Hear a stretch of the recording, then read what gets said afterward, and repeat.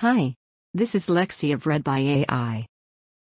I read human-curated content for you to listen during work, exercise, your commute, or any other time. Without further ado, BuzzFeed layoffs are a bad sign for online news by Kate Knibbs from The Ringer. There are no slow news days in America anymore, and yet, the media is sailing. Layoffs at BuzzFeed, Verizon Media Group, and newspapers owned by Gannett left over 1,000 journalists and media professionals out of work this week. BuzzFeed announced plans to cut 15% of its staff. VMG cut 7%, including journalists at HuffPost. The list of those who are out of work includes a Pulitzer Prize-winning cartoonist, the social media savant responsible for the dress, BuzzFeed's famous viral post, and a dizzying number of reporters. The layoffs are part of a trend toward austerity measures for digital media companies. In 2018, Vox, Vanity Fair, Vice, GQ, Vogue, Teen Vogue, The New York Daily News, Good Media Group, Glamour, The Outline, Refinery29, and CNN experienced layoffs. Mike let go of most of its staff. Lena Dunham's Lenny Letter shut down, as did beloved teen-focused Rookie magazine. Looked Kia publication into shuttered this month. While a few prestigious organizations, including the New York Times, the Washington Post, and the New Yorker, have received a Trump bump surge in readership during the Trump presidency, so many other outlets are financially flailing with no uptake in sight. How did things get so dire? There are many theories. Craigslist killed journalism. Technology killed journalism. The 24-hour news cycle killed journalism. But this wasn't a single-shooter assassination. Both new media outlets, like BuzzFeed, and legacy media outlets, like the newspapers owned by Gannett, are in trouble, but their roads to perdition were different. Legacy print media's crisis started decades ago, as newspapers consolidated into huge, publicly traded companies. With the rise of publishing on the internet, these companies started to lose subscribers amid steeper competition. Meanwhile, free online ads decimated their classified ads business. Hedge funds began picking off financially vulnerable publications by buying out desperate owners and plundering them for short-term profits. Gannett is considering a sale to, you guessed it, a hedge fund. While the rise of the internet upended traditional journalism, it enabled a new kind of media company to prosper. For a while, it seemed like some digital outlets figured out how to build a viable business in online publishing. However, the past few years have exposed the precariousness of the entire industry. Facebook and Google's emergence as publisher platforms with near unfettered power has cratered the advertiser-supported model. Facebook and Google gobble up a whopping 84% of online advertising revenue.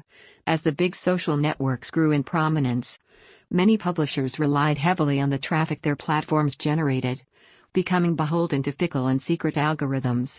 Additionally, the metrics that Facebook provided to advertisers falsely inflated how much people like online video, which spurred many news organizations to pivot to video out of desperation, only to see their audiences dwindle. Other ways to make money, like affiliate links or premium content subscriptions, have not made up for the absurdly asymmetrical breakdown of ad dollars between the tech giants and the media companies that provide content for their platforms. BuzzFeed is a particularly apt case study of digital media's modern dilemma because it once looked like it was paving a path forward for media organizations to thrive online. Jonah Peretti, who got his start in digital media at the Huffington Post, launched BuzzFeed in 2005 as a side project in the mode of a technology startup more than as a news operation, an R&D lab for figuring out how to grab attention on the internet. The original name was Contagious Media. In his original vision, Peretti essentially hoped to do what Facebook and Google do currently: act as a publisher platform to dominate the spread of online content. His idea attracted substantial investor backing in 2008. The decision to get into the news business came later, in 2011, and it required additional investment to hire journalists. BuzzFeed raised even more funding in 2013 when it began investing in its video operation. After taking over $50 million in outside financing, BuzzFeed reportedly became profitable in 2013, although it failed to turn a profit in subsequent years consistently. Last year, the company lost money. In 2014, Peretti spoke glowingly about the benefits provided by venture capital. "I think VCs in general are great to be partnered with if you have the same goals," Peretti said in an interview. "If you want to build a giant company relatively quickly, in an emerging space where the market isn't mature enough to generate a lot of revenue early on, then VCs are the perfect partner." To date, the company has raised over $500 million from investors, with the majority coming from Universal. There's nothing wrong with taking money from investors, of course, but it presents a challenge for a company that emphasizes news gathering, which is expensive and relies heavily on online ad revenue. BuzzFeed generated $300 million in 2018, which sounds like happy news, but the high cost of doing journalism coupled with the state of online advertising meant that it disappointed investors, who are focused on profit, not Pulitzers, even in the news industry. BuzzFeed grew rapidly for years but is now struggling to balance its commitment to profitability with its commitment to journalism. This week's layoffs have made that clearer than ever. BuzzFeed News, the company's journalism arm, lost many reporters dedicated to covering politics, national affairs, cybersecurity, health and wellness, and key issues. These reporters did not factor into the calculus deemed necessary to accelerate growth. There is a chance BuzzFeed's founder has finally soured on the startup model. Peretti explicitly cited the desire to move away from outside funding as the impetus for the drastic cuts. "The restructuring we are undertaking will reduce our costs and improve our operating model so we can thrive and control our own destiny, without ever needing to raise funding again," he said in an email to staffers in advance of the layoffs. There may be another explanation. Last year, Peretti hypothesized that he might have to merge BuzzFeed with its rivals to better negotiate with Facebook and Google, and it appears he is considering another merger. Recode reported that BuzzFeed is considering a merger with digital publisher Group 9.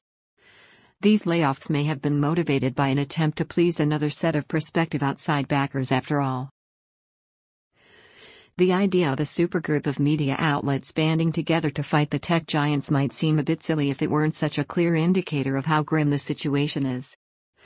The prospect of government regulation dismantling Facebook and Google's digital advertising duopoly seems unlikely. At this time, the best hope new media companies have, just like legacy outlets, is benevolent billionaire backers not fixated on maximum growth. Tethering a media outlet to the whims of the ultra-wealthy is, of course, not ideal, but then again, as this week proved, yoking most of the media to the profit models demanded by investors and shareholders can be even worse. Over the past decade, BuzzFeed represented the potential that the social web offered more than perhaps any other media company. For a time, it seemed as though it was possible for a publisher to game the algorithms and do serious, smart, funny work. This restructuring is a grim reminder that even media companies optimized to work on the tech giants' platforms have been unmoored by how much power they wield. BuzzFeed is still an impressive media outlet capable of great things. But the odds of BuzzFeed or any other media company forging a sustainable path within the current power structure has never looked worse. Thank you for listening to BuzzFeed Layoffs Are a Bad Sign for Online News by Kate Knibbs. Please subscribe if you would like.